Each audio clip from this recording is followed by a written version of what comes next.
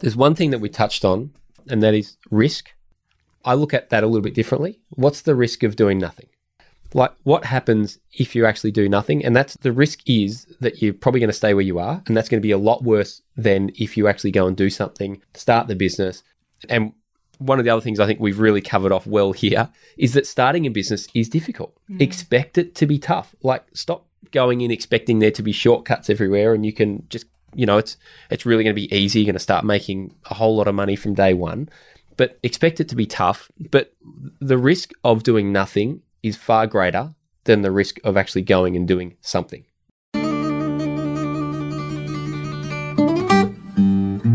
Welcome to the Unfair Advantage Project. Unique perspectives, practical insights, and unexpected discoveries directly focused on giving you the unfair advantage. Introducing your hosts, Nadia Hughes and Terence Toe. Hi and welcome to the Unfair Advantage Project. I'm Terence. I'm the creator and managing director of Strategic Corporation. And today here are my co-host, Nadia. Yes, thank you, Terence. I'm an accountant. I'm the most exciting profession in the world, and I'm actually excited more than exciting. We today are talking to Lisa Stevenson, and I am so happy that you said yes. Thank you so much for coming to this podcast. So Lisa is the author of Read Me First, a book just releasing now. Yeah. She's a global speaker, leadership consultant and a success coach, and founder of the global Australian-based consulting firm Who Am I Projects. So welcome, Lisa, and thanks for being here with us today. It's a glorious day outside, and we're in here and we're going to have hopefully a nice conversation. Yeah. What do you mean, hopefully? There is no other way. Lisa comes to podcast, you don't have a choice. Lisa, can you just go straight to the podcast mode? And I am so excited you actually released this book you were talking about you're going to write. Initially, if I didn't know you, I would think this is very ambitious title. But knowing you, I think it's probably a modest title.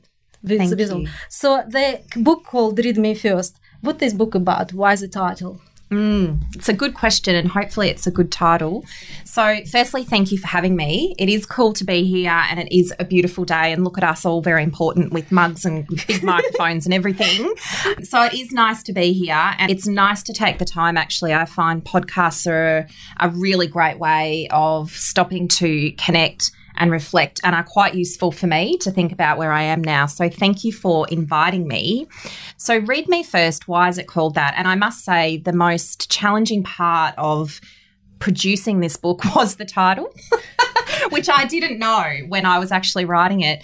So Read Me First came about as a working title because about 9 years ago, I very suddenly found myself as a single mum of 3 small children and needing to work out a way to create a new version of life that would allow me to be the mum that I wanted to be and have the career that I needed to have.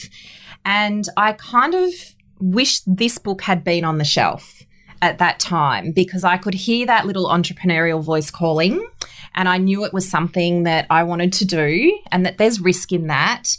And I remember reading all kinds of fantastic books actually, but what I wanted to do was write something where if someone finds themselves in the position where they're wanting to start something or stop something, or perhaps they're mid-flow in that first few years of growing a business, they might want to change their career, start or leave a relationship, what are all the things that I should think about before I change something in my life? So read me first before start the next chapter. What do you think? Does that work? Yes, it's pretty much works for me. And again, it's just when I picked this book, I smiled. And when I started reading first pages, the book is written in such a light language and it's just so recognizable. It's just like having conversation with you. Without any flattery, I tell you straight away, it sucked me in the first page. I wanted to know more. I probably have unfair advantage because I do know who is Lisa Stevenson is. Well, I think I do. You do.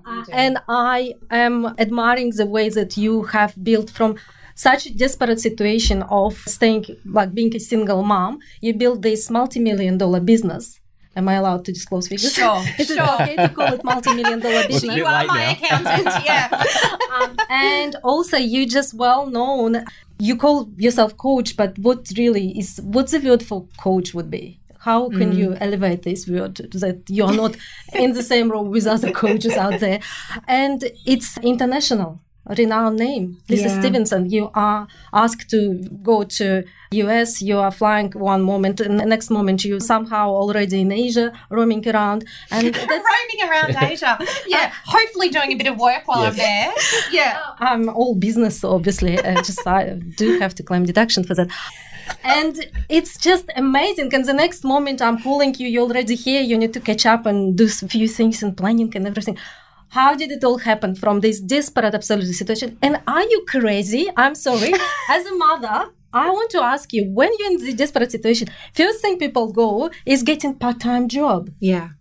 Who in right state of mind goes into business, and not just a little business, goes into business of just having this complete picture of what the wealth looks like? When I read you, and I talk too much, but I was blown away.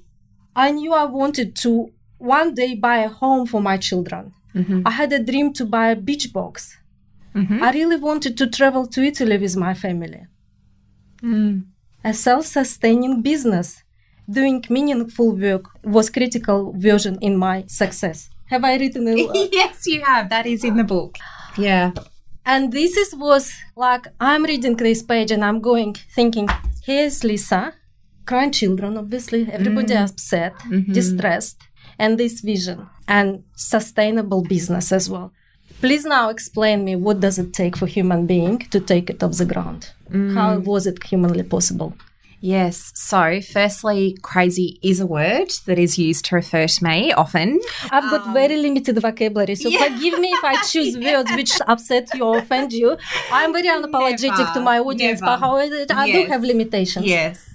So, thank you for all of that. And do you know what? The answer to that is not a particularly sexy answer, because the way that it has evolved is because I've worked really hard. You know, I think in growing a business and having a big vision, there is no shortcut, Nadia. You know, there is no way to kind of just make that happen. I've never met anyone yet who is an overnight success. So the short answer is that I have worked really, really hard.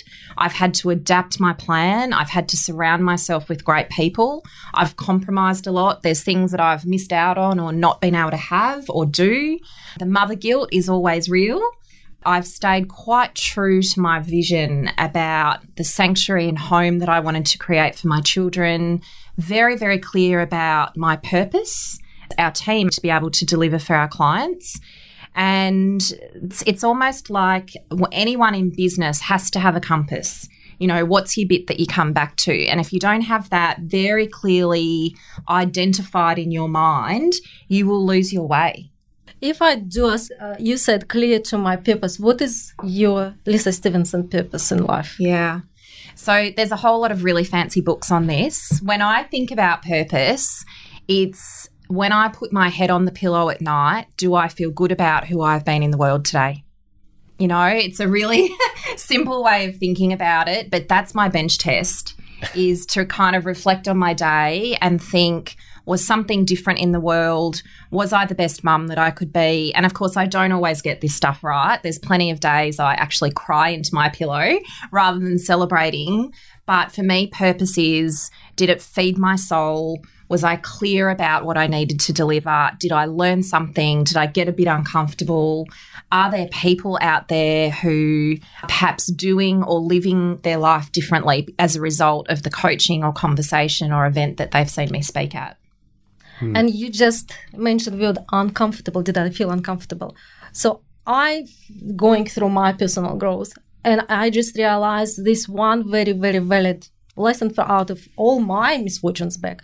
It's place of uncomfort. You never learn from place of comfort. You always learn from place of great discomfort. So your life puts you in such an uncomfortable position. Yeah, that's one word. It was uncomfortable to suddenly be a single mom. And well, it's euphemism. Is the word as well. And you said also having a plan. What were your first steps? So what we're talking about?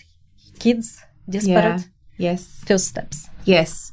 So I actually remember, sitting at my kitchen bench and knowing that I was going to have to move house and that my children potentially couldn't stay in the school that they were in, and we did end up moving schools. And I sat at my kitchen bench and went, what is going to be the thing that gets me through this? Before I could even get to a plan, you're not in a state to create a plan or to think creatively or necessarily even trust yourself when you're in trauma or grief. And we all have those times in life, I think. But what I did say was, what am I going to choose for me? And what I chose, which sounds a bit, I don't know, weird now, but I chose curiosity. I chose. I loved it. Yeah, Absolutely loved it. I thought, when I feel fearful, and many of us live with fear in all different ways, fear of failing, fear of relationships, fear of not making it in our career, all kinds of things. But I thought, when I feel totally overwhelmed with the thought of how I'm going to raise these 3 children on my own, I'm going to choose curiosity instead. So I'm going to ask myself questions and I'm going to wonder what I'm capable of and what's possible. And I won't ever be a bitter ex-wife. I'll be a curious ex-wife. How's he doing? How are the kids doing? What does everybody need? When I think about my plan, coming back to your question, Nadia, around what will my future look like, instead of feeling anxious or excited or that all of those things felt a bit fleeting to me, I'm going to be curious about my future. So every day I'm going to write in my journal, what else could I have done today? Did I get uncomfortable today? Did I achieve the things that I wanted to? So I just got really curious about possibility and me. And I'm really fascinated by, as adults and grown-ups, we often find out what we're capable of because of something, a trigger. Yes. Don't you think? It's a forced resilience. It is a forced resilience. And I think most of us as adults have in our life times where things go wrong. Very few of us get off lightly, do we? Well, if you don't have something that goes wrong, there probably is something wrong. Yeah, I agree. Most of us have a relationship that breaks down, or we might have a sick child, or we're made redundant, and we had no idea that was coming. For most of us, there are some incidents or some experiences that we have that really test us. And it's who we are in that.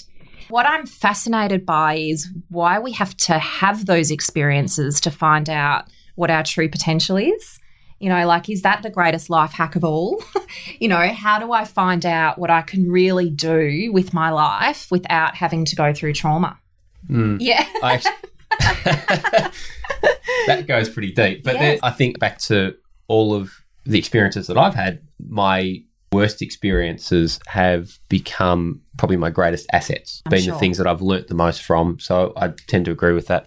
And what I love throughout the story is that you've told in the book is that where you say you've chosen curiosity, you obviously went through some really tough times, and you kind of, instead of choosing to be bitter about it, you seem to have just chosen another way, which is a better way. You've looked towards the future rather than dwelling in the past. Is that kind of...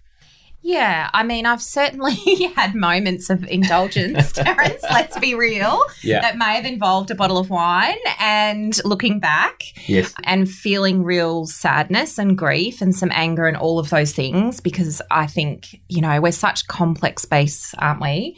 There is a process that we need to go through. But I think what makes the difference is that we say, well, I'll do that for tonight, but tomorrow morning I'm going to get up and have a shower and, make the kids a great breakfast and get about my day. It's how we sort of self-manage that, and it's what we do with that, So if I have a bad day or, sometimes a bad week, or it's, okay, well, nothing's actually different as a result of that, which can be really frustrating.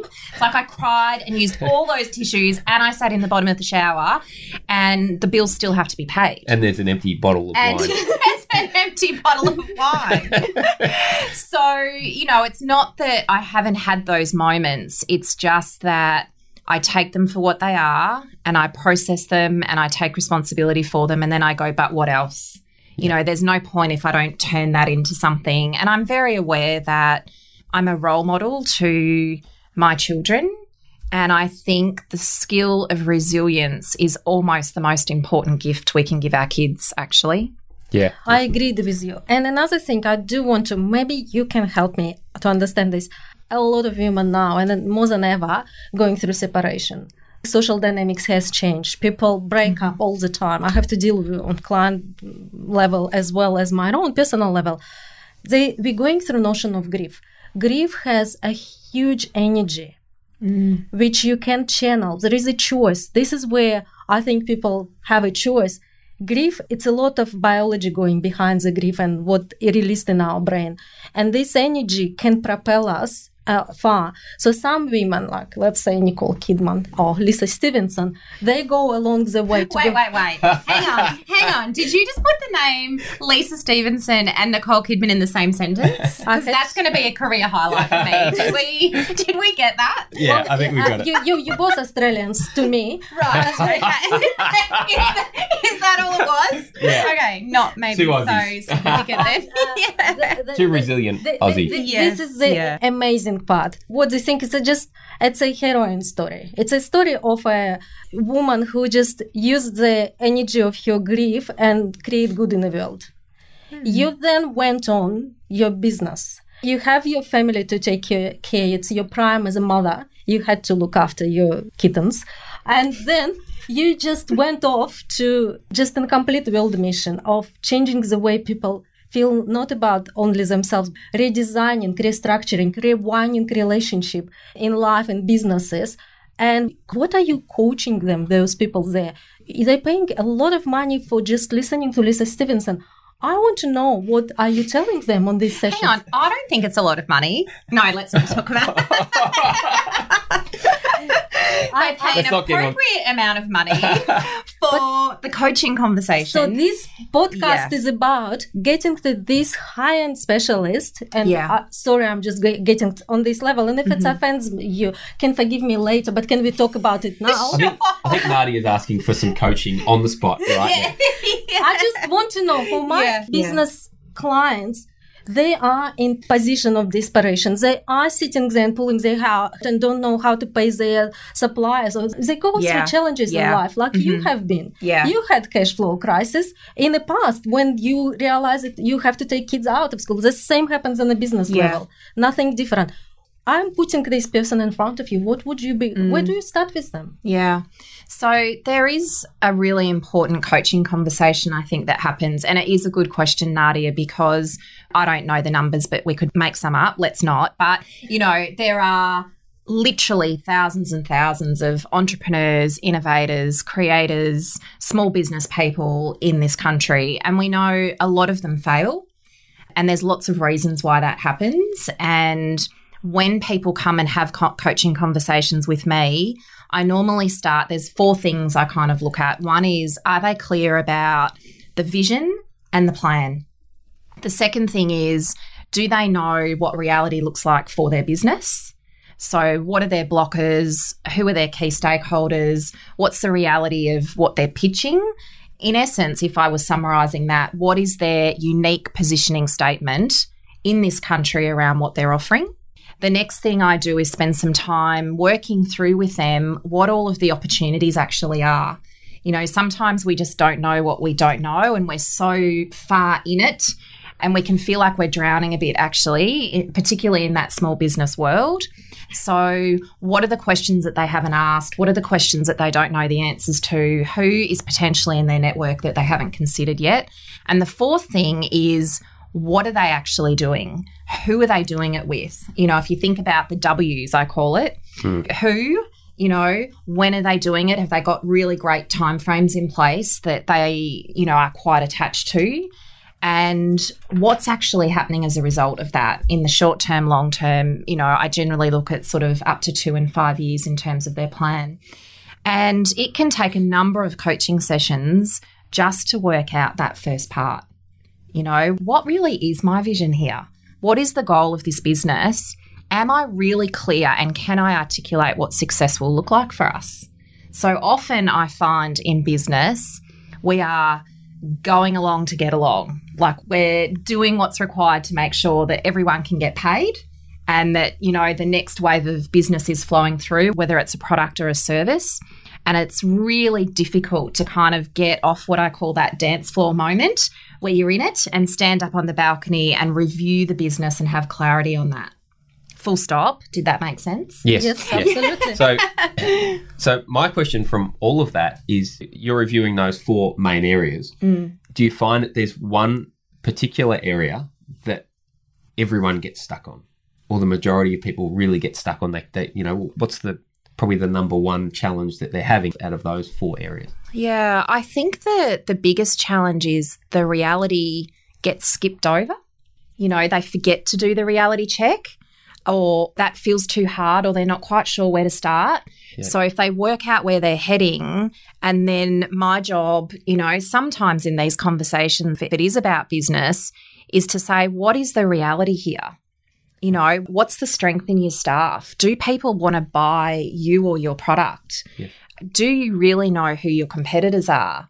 Is this even what you want to do? There's something really personal about running a business. And so when you start to go into the reality check of, is this kind of what you thought it would be? If someone had said to you, it will be 100 hours a week, you know, and it'll keep you awake at night, and you'll be putting in some of you know, you'll be self-funding, and would you have said yes or no? So that reality check, I think, is where there's a bit of pain. Yeah. Yeah. That comes back to something you said earlier, which is there is no shortcut to success. Yeah. And I don't know, I'm starting to get a little bit of annoyed with my Facebook feed because I see all these people trying to sell shortcuts. Everything is about how can I sell you a shortcut? We make business look easy. We make it look exciting. Yeah. We make it look profitable from day one. We can get you there in, you know, you get all these promises. We can get you there in 7 days or whatever the case is, you know, get all the clients you ever need. Success Express. Yeah. Nadia has a habit. She has a habit of making up words. We haven't done an episode yet where we haven't had something made up. So. Good. Love it. But do you think people are getting caught up in this, you know, just the shortcut to success? The magic bullet. Oh, she just got another one. Yeah, we're getting all of these down. We are, and I actually think that applies to all of life, not just business. You know, we want to lose weight quickly, we want money quickly, we want success quickly, we want everything to be quite convenient. We still want to have time to do the things in life that we really love. And I don't mean that in terms of us being lazy. I think we're just so used to pressing buttons on things and things getting delivered really quickly. And so everything in life is about fast pace, whether it's fast results. You know, we want all of it. We got caught up in bistro style, I think, all of us. And it just fast food leads us to fast food. Fast food. Everything. You know, and there's some of that is great. Like if you look at the world right now, we have never, ever, ever had more access to everything we need to be awesome. We've got access to information. We've got access to really healthy food in this country. We've got access to all kinds of expert thought leaders. You know, we are in such a blessed position right now in terms of how the world operates. And yet we've got extremely high rates of self-harm, mental health issues, obesity. You know, so there's a real disconnect there, isn't there, that we've got all the tools in front of us to lead really rich, robust, healthy, resilient lives, and yet some of us feel quite stuck. I mean, you know, you mentioned, Nadia, earlier, the divorce rate in this country, and when I speak to people at that, often they actually feel really isolated. You know, it's a really isolating experience for people, and yet, you know, nearly half the country who is married is having that similar experience. So there's something that's not quite coming together. And the reality is that, you know, Terence, if I think about your point around this quick fix stuff, is business doesn't work that way. It doesn't. If even in writing this book, You know, like we don't know what we don't know, right? And if someone had said to me, well, it will be 300 hours of you sitting at a desk and you'll need physio for your neck and, you know, there'll be graphic designers and editors and proofers. Do you know they are different people? Who knew? And there's a cover person and there'll be meetings and, you know, would you actually say yes to the hard work? And for some people, the answer is no. What's I'm your not prepared answer? to do that. But what are your answer? Yeah, well, my answer was yes, although I didn't know. I didn't know. You said yes on ignorance. Yeah, I did. And now educated. What is the second book will look like? Stop That's it. really sad. Stop it. Come on, what's the second book? I'm still in trauma from this one. Okay, No. Well, all I could say is watch this space, Nadia. Of course I will. Of course I'm there'll just be. watching you There'll like be. a hawk. I learned so much through this process. It's actually writing a book is a very confronting, challenging process. You know, there's nothing quick and easy about writing a book. For me, somebody who writes a book, obviously when they sincere to your level, not when they just wank about information or things like that, but real sincere. Yes. I always can blame accent. I didn't mean what I said. Yeah. But reading your book, what I do feel, it's like walking in sanctuary of intimacy, of you, Lisa, you, and you just sharing this moment when you curled up in the shower. You won't be talking like that to a stranger, but I'm walking into your very private world through the book. Yeah. And I am feeling very privileged walking through because this book written authentically. This written with a heart, and this is what stood out. And of course, being in a writing back then business, I do understand it just takes so much editing. And you write from your heart and you read it and you think it's wonderful, and then you come and editor just chops it, Yeah. cuts it, and you rewrite on 8 times. There is no place for authenticity anymore. You just Yes. want it go. That's a hard work. It's a labor work Yes. to produce written piece of material. I have full appreciation. So when I see a book and when the book is actually written wonderfully and still has this authenticity and there is no fatigue at the end of the book, it's still quite robust, I think it's something. I really think it's something. What I do want to focus in a book, page 107. That's how much I read about this Page book. 107. What Do you did remember what you wrote did on I that? say? Yeah. You wrote about rock star, building business as a rock star. Have a look, yeah. I want to imagine you that this camera is not a camera, it's a business owner.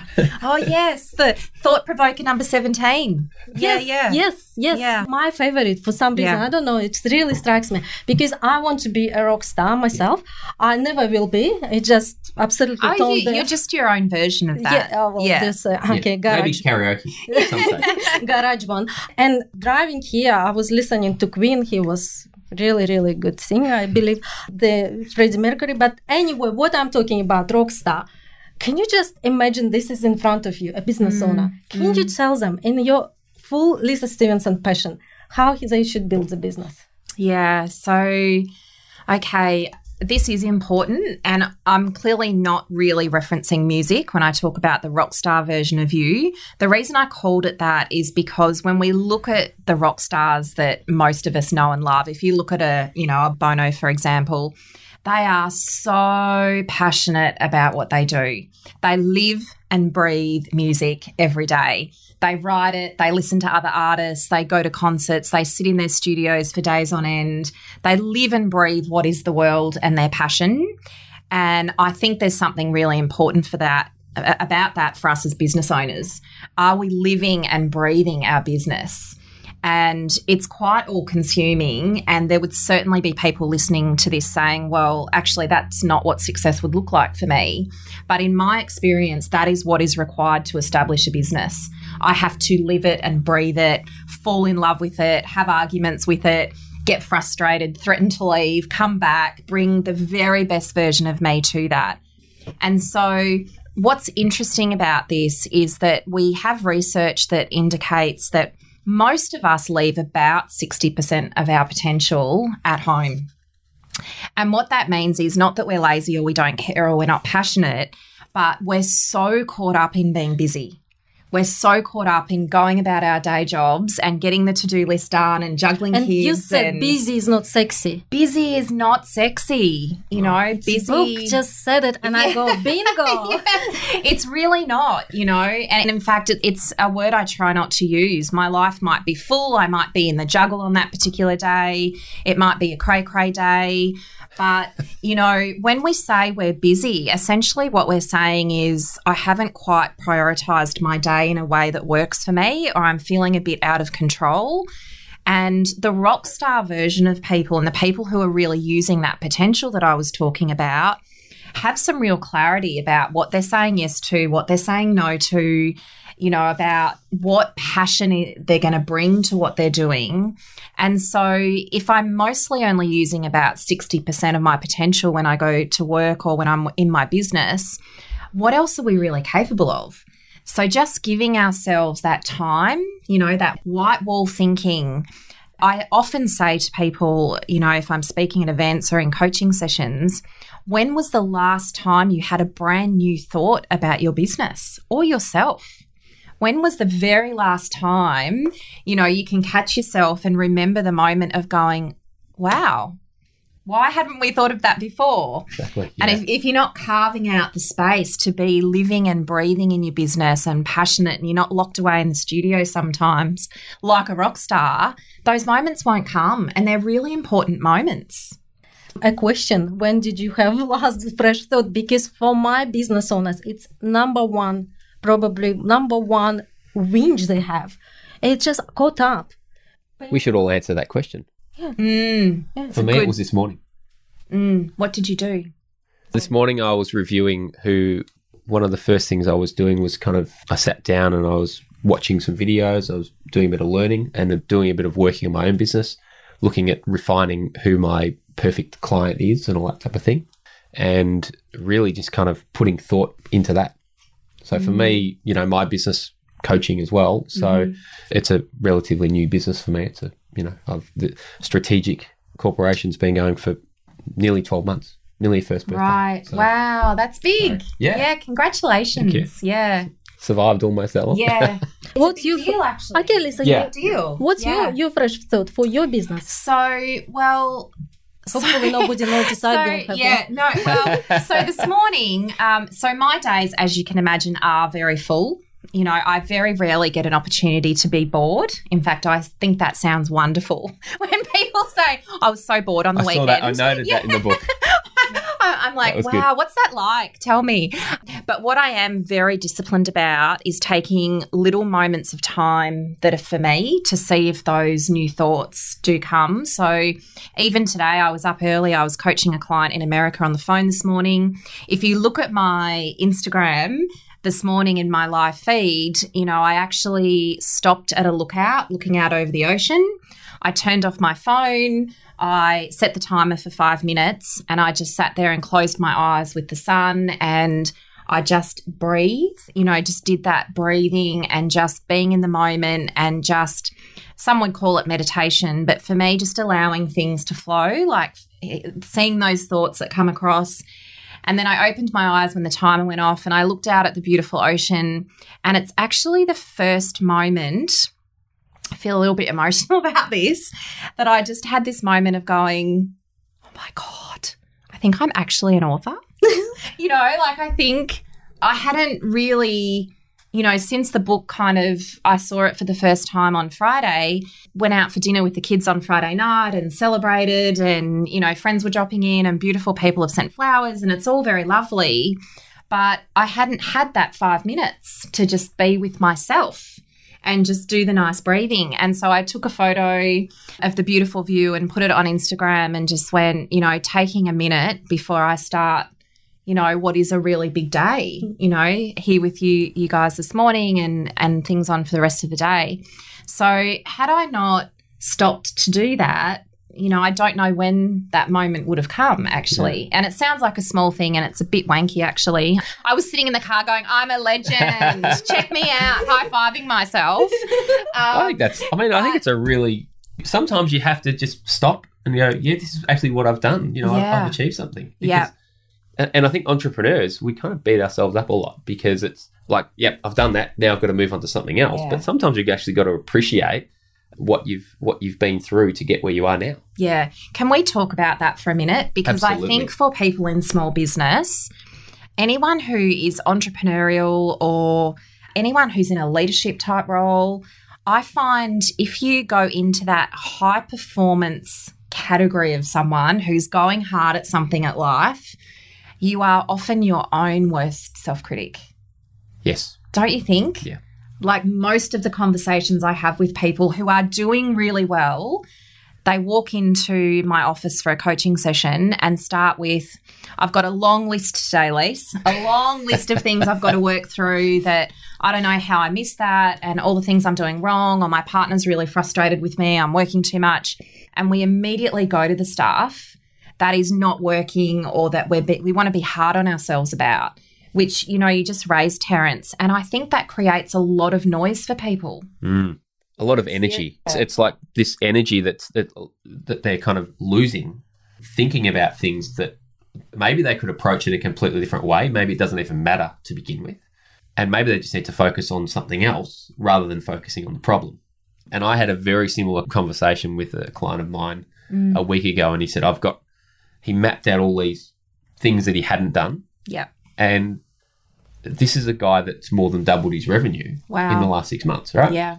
So I had to remind him of that and say, but hang on, this is what you've achieved. And he said, oh, now that you put it that way, you know, I can think about it a bit differently. So, yeah, I absolutely agree. We've just got to learn to, you know, maybe celebrate our wins. Yes, I love that. Yeah, I think it's really important to celebrate all of the things that we're doing well. And I think it's very Australian culture too, actually, that we, you know, we're meant to be humble, don't talk about being too good. True. You know, don't be a tosser.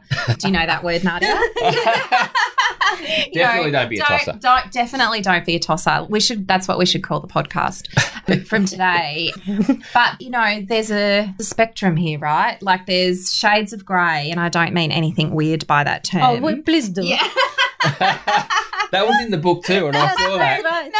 I saw Well, that and I actually, thought- I do make that reference, but not It's my favorite part when you present it. You just actually talked about going on a date, and it was your first date after drought. Yes. And that's when I'm just Hang sitting. on, I didn't talk about droughts in this book. No. Not No. drought. No, that I've wasn't been in the on book. One of your I've been on one of your stage performances. Yes, You I invited know. me. And it was Yes. the best part. You just so absolutely innocently said, when you go on a date, it's like you have to have sex. Yeah, don't you? how does this work? Yeah. How does it What work? are the rules? What are the rules? It was so funny, and I'm just like, I turned around, and everybody just sitting looking at it. She just said it. Yeah.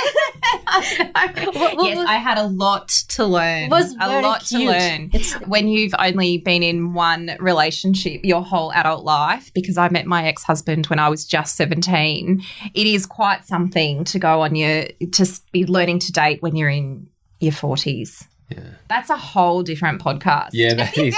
That's like a series of 5 episodes. That's actually the next book. Well, it's kind of Sex in the City arm of the podcast. That'll be called Meet Me First. Thank you. That's really good. I'll call the publisher. Register the domain, actually, Yeah. before anyone else does. Meet me first. Yeah. And my experience, coming back to our fascinating conversation, which for some reason always skip, for me, being in a business, what I did notice is like jumping on a train, and suddenly everything, events and nice highlights and everything, you're still going. You go. You don't have time. This is not your stop. You don't hop out and touch the trees and shake the hands. You just watching it, register in your head, yep, achieved, next. That's how I found it. It was a wild ride for me, and it's been a few years, and I only now start thinking, hang on a second, what's going on? And that's why I wanted to, with Terence, and when this came out, to have sharing something, this is creative me. Because being an accountant, I had to be creative with my clients, not in a bad sense, in a good sense. I do not lie, as you know, I arrange truth in their favor. But, however, I just did notice that a lot of people do not stop to breathe like me. And I recognize these things. And at the end, they desensitize to life. And when you desensitize, you stop producing good ideas for your business. this is what happening. You overfed you overstimulated, overfed with events and so many achievements and everything that you stop registering them anymore. That's how I found myself being a little bit numb from so many things happening around. But anyway, I'm alive again. You are alive. And she's back. And she's back. You definitely. I think when you speak to people particularly in small to medium enterprise, they are tired a lot. It's a big job, particularly if it's your capital, you're responsible for people, who've got to be paid. They've got mortgages to pay, and it's a really big responsibility, to be in business. And I think if you don't structure in your place to rejuvenate, it will bite you later, because it won't naturally ever come. All businesses have peaks and troughs, but in this day and age, I speak to very few business owners that say, we know that we'll have downtime and there won't be anything to do. It's really only over Christmas. And I'm old enough to remember a time when, everything would shut down over December and January. And now that's really only the tradies. It's really only tradies who do that. So everybody's going hard a lot. And no one is going to tap you on the shoulder and say, hey, you've been running really fast and hard. You need to take some time. So I have been quite strategic about how I filter that stuff in. Do you want to hear about the coolest thing I ever did for that? Please do so. So I actually took my children out of school and went and lived in Italy for a term. And it was I do high five myself for that. It was a really fun, super cool experience, and it took me about a year to sort of have that plan in place, because obviously when you've got a consulting business, a coaching practice, you've got all of these things happening, you need to know that your business can run without you. And that's kind of scary, because if you're the primary person generating income, what will happen if I'm not there? What if something goes wrong? There's all of those things to make sure that. And so that was a really great experience for me to say, do I have the right people around me? How do I set up the business? And the feedback that I got from clients was devastating, which was, you're not that important, Lisa, Have a great time in Italy. We'll all go about and do our thing and see you when you get back. And, I had set things up so that I could still do coaching calls and things from wherever I was in the world. And the children and I, my three little people, we had this time to live just outside of Florence and wake up and say, oh, let's go to Cinque Terre for the day. And so I share that story not to make it sound glamorous, because let's face it, Italy is. And I did eat carbs every day and maybe have wine most days. But because when we just do a little bit of planning, and when we have some clarity about the goal and we understand the benefits of taking that time, that was where I first started writing my book.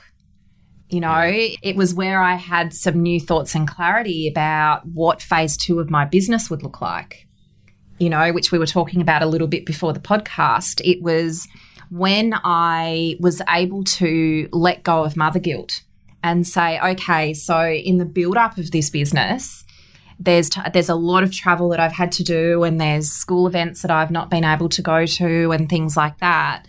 But every day now for, 3 months, I'm going to wake up with my children and we will have adventures together. And so it was really healing. It wasn't just about going to Italy. It was this really strategically planned experience with benefits that I hadn't even thought about. I think we all deserve that, to have that time. It's great. I was reading it in the book. The question that I've got from that story is really, what impact do you think that trip and that whole experience had on your life and your business? Yeah. So the impact on my life was really personal, because But you didn't meet Giovanni. I did not. Or Stefano.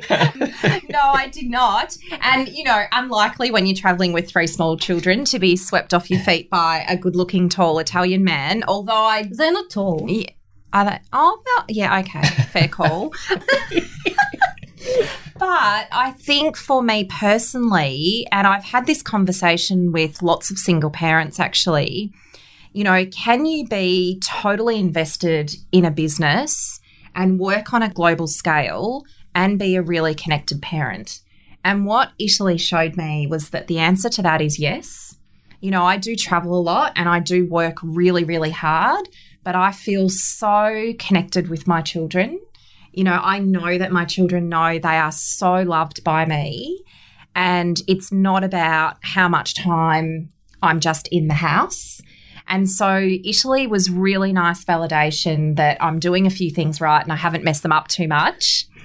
And in the business, it was significant because I had run pretty hard for close to 7 years and the business was beautifully established, and I didn't actually know that until I went to Italy and had the evidence points that it could run, and that I have the most talented and skilled coaches that work with me and actually don't really need me and are quite capable of creating great, coaching experiences for our clients and things without me having to be there.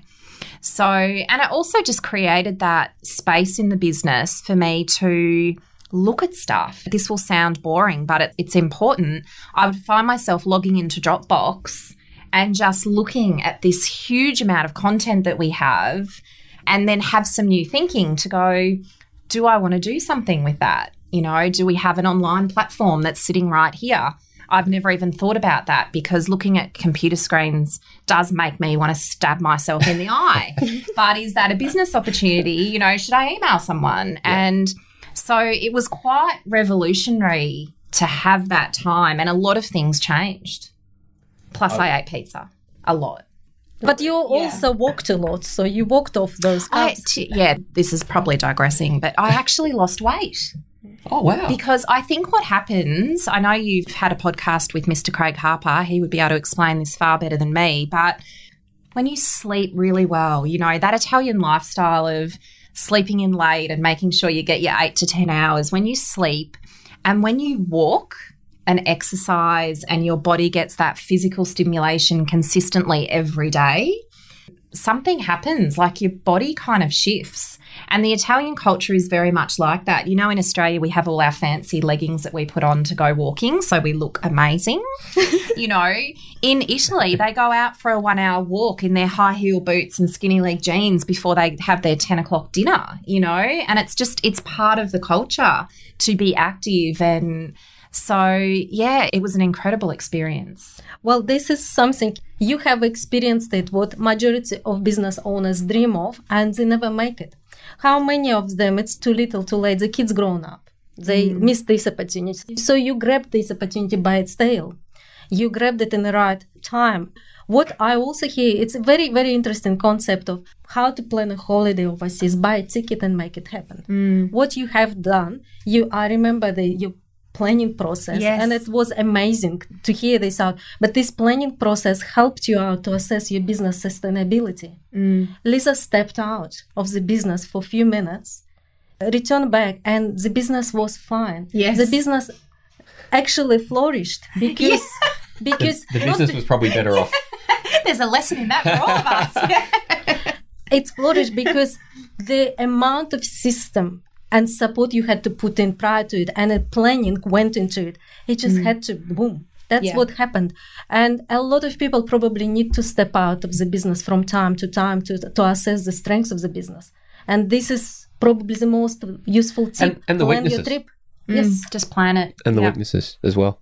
Yeah, the stuff that doesn't work They when you're show not there. themselves, Absolutely. What's the important. biggest weakness was? Just tell us. Come on, share. The biggest weakness, there were a few things that probably felt hard. One was just not being across everything, because I wasn't in the detail. When I got back, there were... I'm actually not. In fact, detail and process stuff is, that's not my strength, but I do it because it's required to serve my business. So I don't feel like I naturally want to be in everything and control everything. But when I came back, I certainly did feel like there were things that were getting missed because I didn't know what was in transit, what new conversations might have been happening, what opportunities we might be missing, because, of course, we can often feel like no one's going to drive our business like we do. But, you know, there's not a specific example of that. It was just this feeling, you know, that I carried for a couple of months after I got back. That's a small price to pay. Yeah, I think that was okay. And, of course, you're always managing cash flow, right? So when you're in front of clients and they see you, that can be a trigger for invoices to get paid and things like that. So when you're out of the country, you know, that same relationship might not be happening. So there were certainly things that felt a bit different. So I came back and I was following up on some stuff. But really, nothing fell apart, like nothing broke.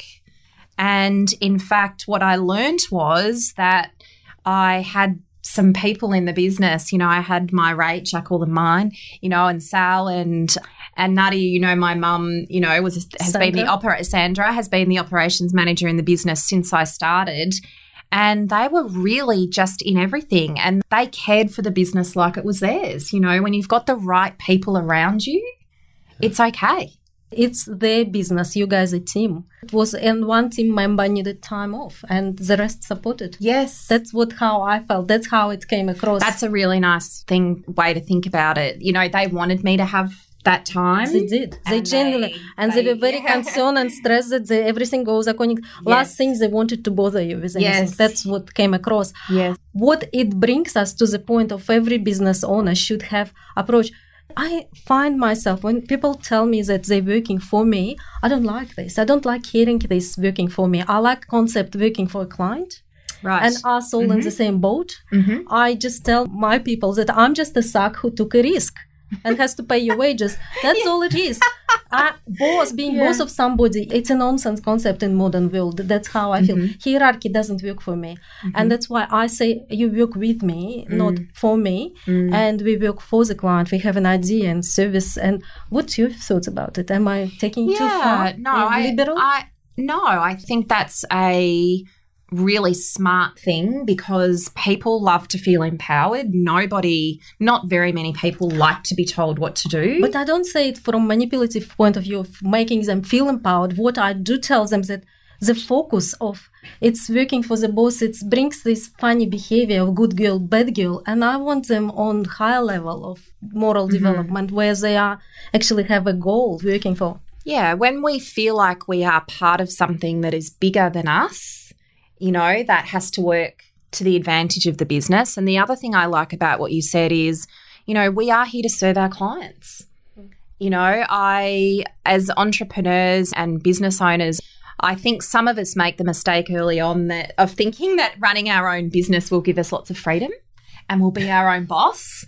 And I remember thinking that. And in fact, now I just have lots of people I'm accountable to, because I have clients that really matter, you know, to the business. So I just have more of them, I think. And so I love that concept, Nadia, of we are here to serve our client, and that has to be at the core of how we make decisions and how we serve each other. I also think that it's important for us to understand when we're running a business, the difference between managing our business and leading our business. And I think what you're talking about is about that leadership part of it, right? So I will say to coaching clients, well, is that a management issue or a leadership issue? And, you know, some of them absolutely get that concept and do it really well. And for other people, they go, oh, well, hang on, let me just break that down. So some people actually don't understand the difference. Yeah. Well, not that they don't understand it. It all goes together, right? Because if you're the person who is the managing director or the CEO, or you're wearing all those hats and it's big, right? So it all kind of can blend in. But it's strategic and clever to step back and say, is this where I need to be a manager in my business? And by that, I mean, it's about process. What's working? What are the results that we need? You know, management is very much about how things run, what policies we have. Or does this require me to be a leader, which is about my people? So how am I empowering my people? How am I sharing the vision with them? How am I engaging with them in a way that says they make a difference in what we do? So the management versus leadership stuff is really important for people in business, because I think most of us are naturally good at one of those, but not both. And that's a real challenge if you've got a pretty lean structure in your business. You know, I personally, the leadership piece is my joy. You know, I love to have conversations with my people about, you know, what they want to contribute and how they're adding value and, you know, what we're doing for our clients and anything around their growth. The management piece, like when someone hands me an expense form, I literally groan out loud. I know. Yeah. You know, Nadia will often drop me emails or we'll have meetings and say, well, can you get me that paperwork? And I'll go, is that required? So it's really important as we grow and evolve to make sure we're rounding out both of those. You know, what management skills do I need for my business to really be successful? And what is the leadership requirements that are needed by me for my business to get to wherever I want it to get to? Quite often we have tandem of husband and wife in a business, and wife would be a manager and husband would be a leader. Right. But they would not understand that. They would actually misinterpret their roles, and while she's managing, she would think she's a leader. And husband would think otherwise around that he's a bit. That's an interesting thing. Leader for me is an inspiration. There is an inspiration, but also ability to commit people. You said a lot of people go to these beautiful workshops, and you would be running them as well, and get inspired, and then it wears off. Yeah. Because they don't have, and you pointed out, they don't go into commitment mode. So commitment is what differs any success from just having spare of energy. Yeah, we all will do that, and back to normal. Yeah. So, you know, you talked about how leadership can be about inspiration. I think the flip side of that is management is about information. You know, managers are great and should be great at getting information out. What do people need to know? How are we keeping people safe? What are the results we're going for? Have we got the right processes in place? And our leaders should absolutely be creating that inspiration. Now, I think the challenge that you're picking up on there, Nadia, is that when people feel inspired, an impact of that is that they feel quite motivated, and motivation is lovely, isn't it? Yeah. I love a bit of motivation. I really enjoy it. I normally have it for about 5 minutes, you know, when you get that adrenaline rush, and it passes really quickly. You know, every Monday I'm going to be alcohol-free for the week and have no cakes or carbs, and I'm going to eat really well and go to the gym every single morning. And by Tuesday, my motivation has passed. And, you know, and so it's the commitment, right? And so a lot of my clients actually have a commitment strategy, and it's normally something that just sits on one page. It's not big, it's not complicated. But when my motivation passes, what is it that I'm committed to? Whether it's a daily, weekly or monthly kind of commitment, which also just kind of raises the point, I think, about how our business owners are looking after themselves. Don't you think? I find that people in business often can be brilliant at looking after their people, and they're on the verge of a heart attack. Have you seen that as a coach? Yeah. I've seen heart attacks. Yeah, right. It's a bit scary. I have seen people could not be resuscitated after conversation with insolvency people. So I think it's quite dramatic. Wow. So I took you downtown. It's just, that's what Russians do. So I'm sorry about that, Lisa. So we're all going to die, and Texas also unavoidable. Texas always will be a topic of accounting. We have to mention that. Yeah. But what I do like this thing, spot on, I now revamping completely the way I'm advising my client, because they might have all these plans and goals and margins want to move, and we're working on margins and everything. And then I look at the face and I spot the high cholesterol. I become a very good GP. And the biggest asset is actually their bodies. Yeah. Their bodies and their minds. Yeah. How far they're going to propel them, and their margins will mean nothing. Yeah. The insurance policies will go to their kids, and kids will become lazy and corrupted. That's all will happen. Let's just face it. But what is really important, we need to do now, is focusing on your health. Yeah. That's basically... Well, you can buy almost anything. But mental health as well. But a new body and a new head and a new heart, really. There are definitely things I could be doing better with this, by the way, myself. Like, this is a real challenge for me. But what I am really clear about is, if I am okay, everyone else will be okay. You know, the kids will be okay, staff will be okay, the business will run. So if I'm not okay and there's something going wrong with me, it's not a luxury to stop and take care of myself. It's actually my responsibility. I have clients who put me on a plane and fly me to America to speak to people and fly people in from Asia and all over the place. I can't just be sick. Yes. You know, like I can't just go, oh, I'm feeling a bit off or my energy is low or I've lost my voice, or I actually have a responsibility to eat well and to rest and to look after me and make sure I'm getting what I need, because otherwise I'm not really honouring the trust that all these people have put in me, you know. So I don't see it as an indulgence. I go, there are times when I have to say no and times when I have to stop.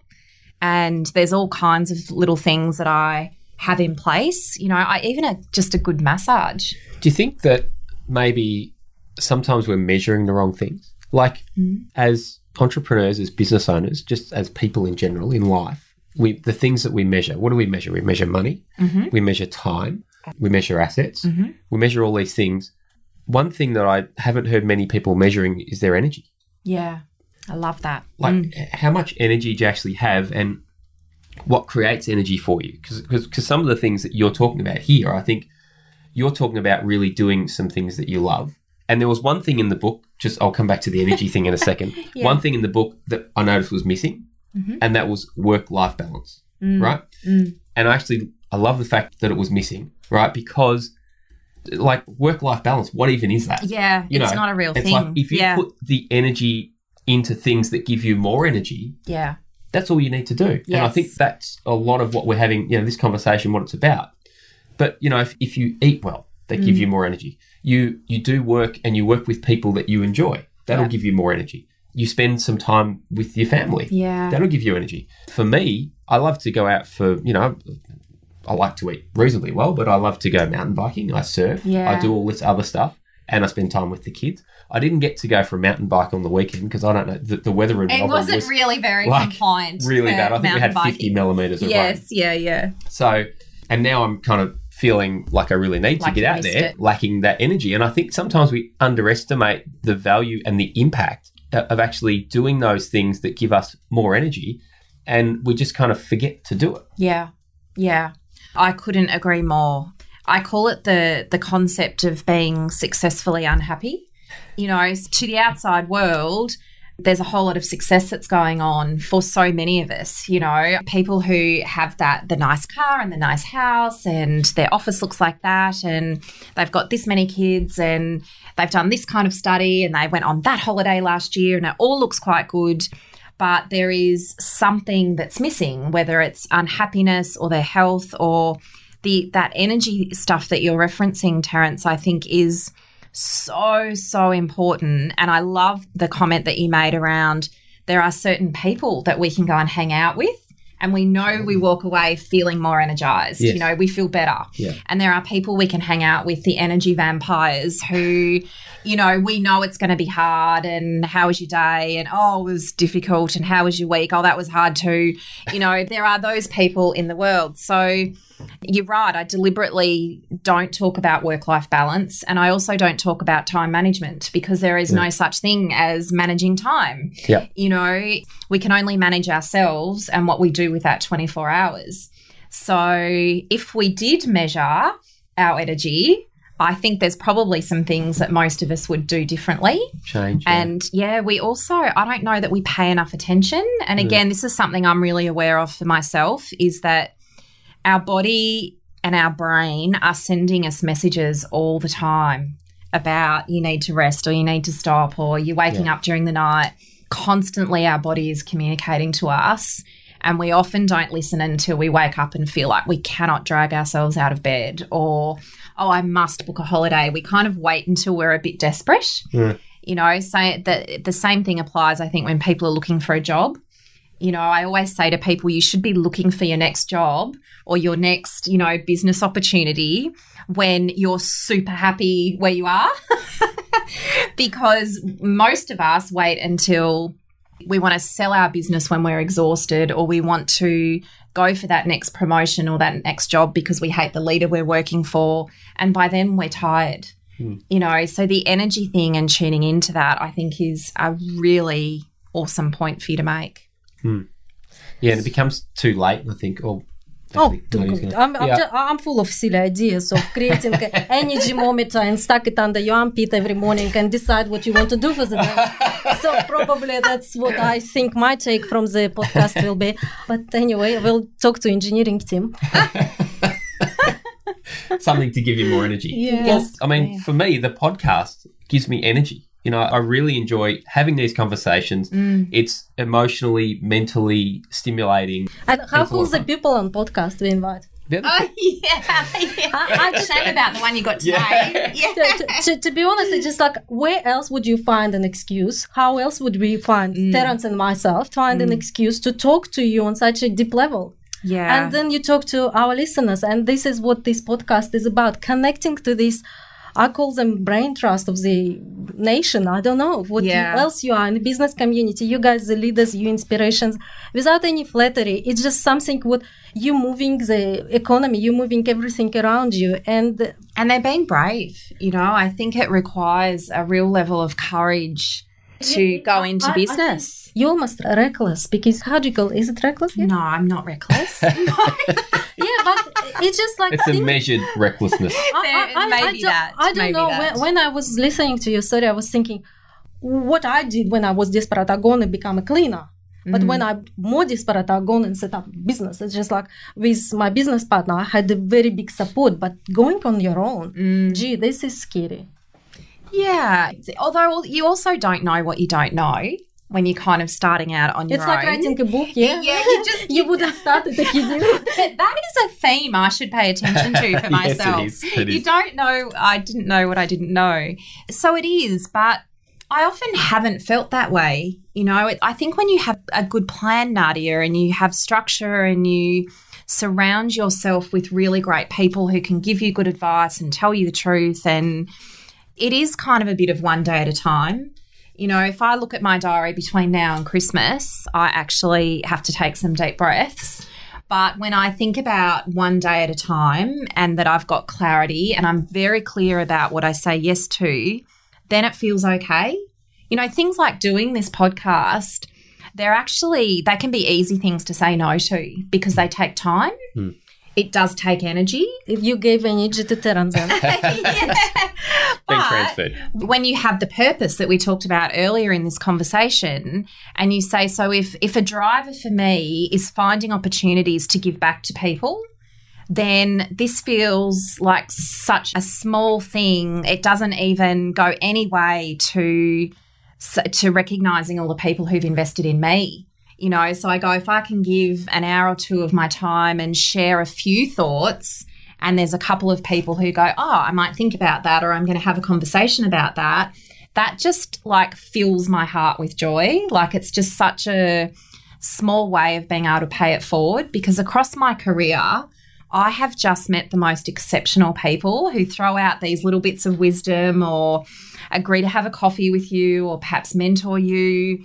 And I've always wanted to be able to share some of that. So I think it's a privilege to be here. Absolutely. I'm on the other side of the spectrum. People feel sorry for me. She doesn't even speak proper English. We will give you our time. So thank you so much for coming in and giving this.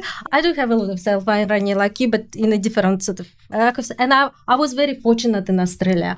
I think Australia is a country of opportunity. From my perspective, international perspective, I suppose, we are a bit lazy and complacent. You were spot on when you started our podcast with all the vast of resources available around here. We have make very poor choices of not to read, not to exercise, not to eat healthy, and not to make a space in a business, but we get caught up in this mouse wheel. What do you call it when the hamster run around? Hamster wheel? The hamster wheel. Yeah, exactly. That's what majority of the small businesses look like. Hamster wheels, from pay to pay to just, it's stressful. And this is a result of choices we are making. So I would love to say huge thank you and just wrap up it for our listeners, because I know how busy you are. I don't want to abuse any more of your time. And welcome Terence to step in any time, but it's just about having, to me, was what stood out. You had a very clear vision of you want to do. A lot of people travel blind and then think things will fall. They are not going to happen. There is no miracle. You do have to know where you're going. Otherwise, how you will get there if you don't know where you go? Another thing is reality check. You did emphasize, and a lot of people are illusional. They're illusional about what they can do. They're illusional about what market wants from them. And they're happy to be illusional for quite a number of years, and then they surprise why. Delusional? Delusional, yes. Sorry, did I say something wrong? And just going through businesses. And also I like the idea successfully unhappy. That's there is a lot of hidden poverty when people get themselves into mortgages and cars and everything under loan, and people face-wise, it's just huge success. When you look at the bank account, it's a misery. For me, it's a translation to accounting slang would be. And you put a big emphasis on structure, rejuvenation. Any business owner has to have structure for rejuvenation, because you garbage in, garbage out. That's what happens. You're having quantity over quality, and sometimes you have to produce less, but with high quality. And this is what comes to your thoughts as well, mindset. Loved your managers versus leaders. Yes, who we need to understand. And this is, I find, amongst business owners, biggest confusion. Who is managing business and who is leading business. Usually this is contradictory set of skill. Set of skill would requires from managers, the person who would be very methodical, process driven, where leader would come more big picture view. That's what. The manager's the operator. The leadership to me is create the vision, assemble a team, remove obstacles. Yes, correct. And that's what comes around. And I love this. Motivation is coming to me like a caffeine rush, and it wears off very quickly without commitment. And you have to have a plan and commitment plan. Love this commitment strategy idea as well. Think about it. Let's create in businesses commitment strategy, what it looks like. What is it we committed every day to do? And what I'm committed every hour to do, just take my eyes from the screen and look in a distance, just to a little bit improve my vision. And I do need to create a energy moment. That's my take for today. Anything else would you like to? There's one thing that we touched on that I just want to go back to just really quickly before we finish up, and that is risk, right? You talked about risk, and I think that I look at that a little bit differently. What's the risk of doing nothing? Like what happens, and I think you touched on that in the book, like what happens if you actually do nothing? And that's the risk is that you're probably going to stay where you are, and that's going to be a lot worse than if you actually go and do something, start the business, which I think, and one of the other things I think we've really covered off well here is that starting a business is difficult. Expect it to be tough. Like stop going in expecting there to be shortcuts everywhere and you can just, it's really going to be easy. You're going to start making a whole lot of money from day one. But expect it to be tough. But the risk of doing nothing is far greater than the risk of actually going and doing something. That to me is the message that I'm getting from it. And another message I did find, business is all about fears. You are fearful. You're jumping into unknown. What I did like, so your take on risk is get curious. Are you designed to handle it? Are you designed to survive? It's almost an adrenaline rush going through the hardship and knowing that maybe you won't get out of okay, but yet you're forever curious to find out it. How else do you know without trying? That's what I loved about curiosity. Yeah. So on that note, Lisa, thanks a lot for spending the time with us. Well, and helping us to increase our energy levels today. That was so fun. It was really fun. Yeah, I loved being here, and thank you so much for having me. Yeah, we appreciate our copies of Red one. Your book. Yes, Read Me First. So how do people find you, find out about you, connect with you? Thank you for asking. So there is a webpage you can go to, readmefirst.com.au, if anyone wants to order the book. It'll be in bookstores from August. You'll be able to pick up copies in store. If you'd like to follow me on Instagram and see the journey that I'm on with my team and what we're doing with our business, please go to Instagram and look up Who Am I Projects with an S on the end. Who Am I Projects?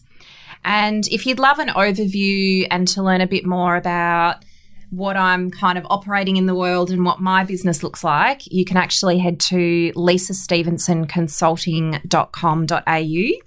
Stevenson is with a PH, lisastevensonconsulting.com.au. And that's the place where I actually track what's happening within our global consulting business, what's happening with the book, our coaching practice, and also the speaking that I do. So would love to connect with anyone that listened to this and hear what they thought, and I'm happy to kind of share more about what we do. And of course, we'll put that in the show notes for the podcast, and we'll share some stuff around on Instagram and on our website as well. So thanks a lot for your time. Thank you. Hugs all round. Thanks for listening to the Unfair Advantage Project. For more curated resources, visit us at unfairadvantageproject.com.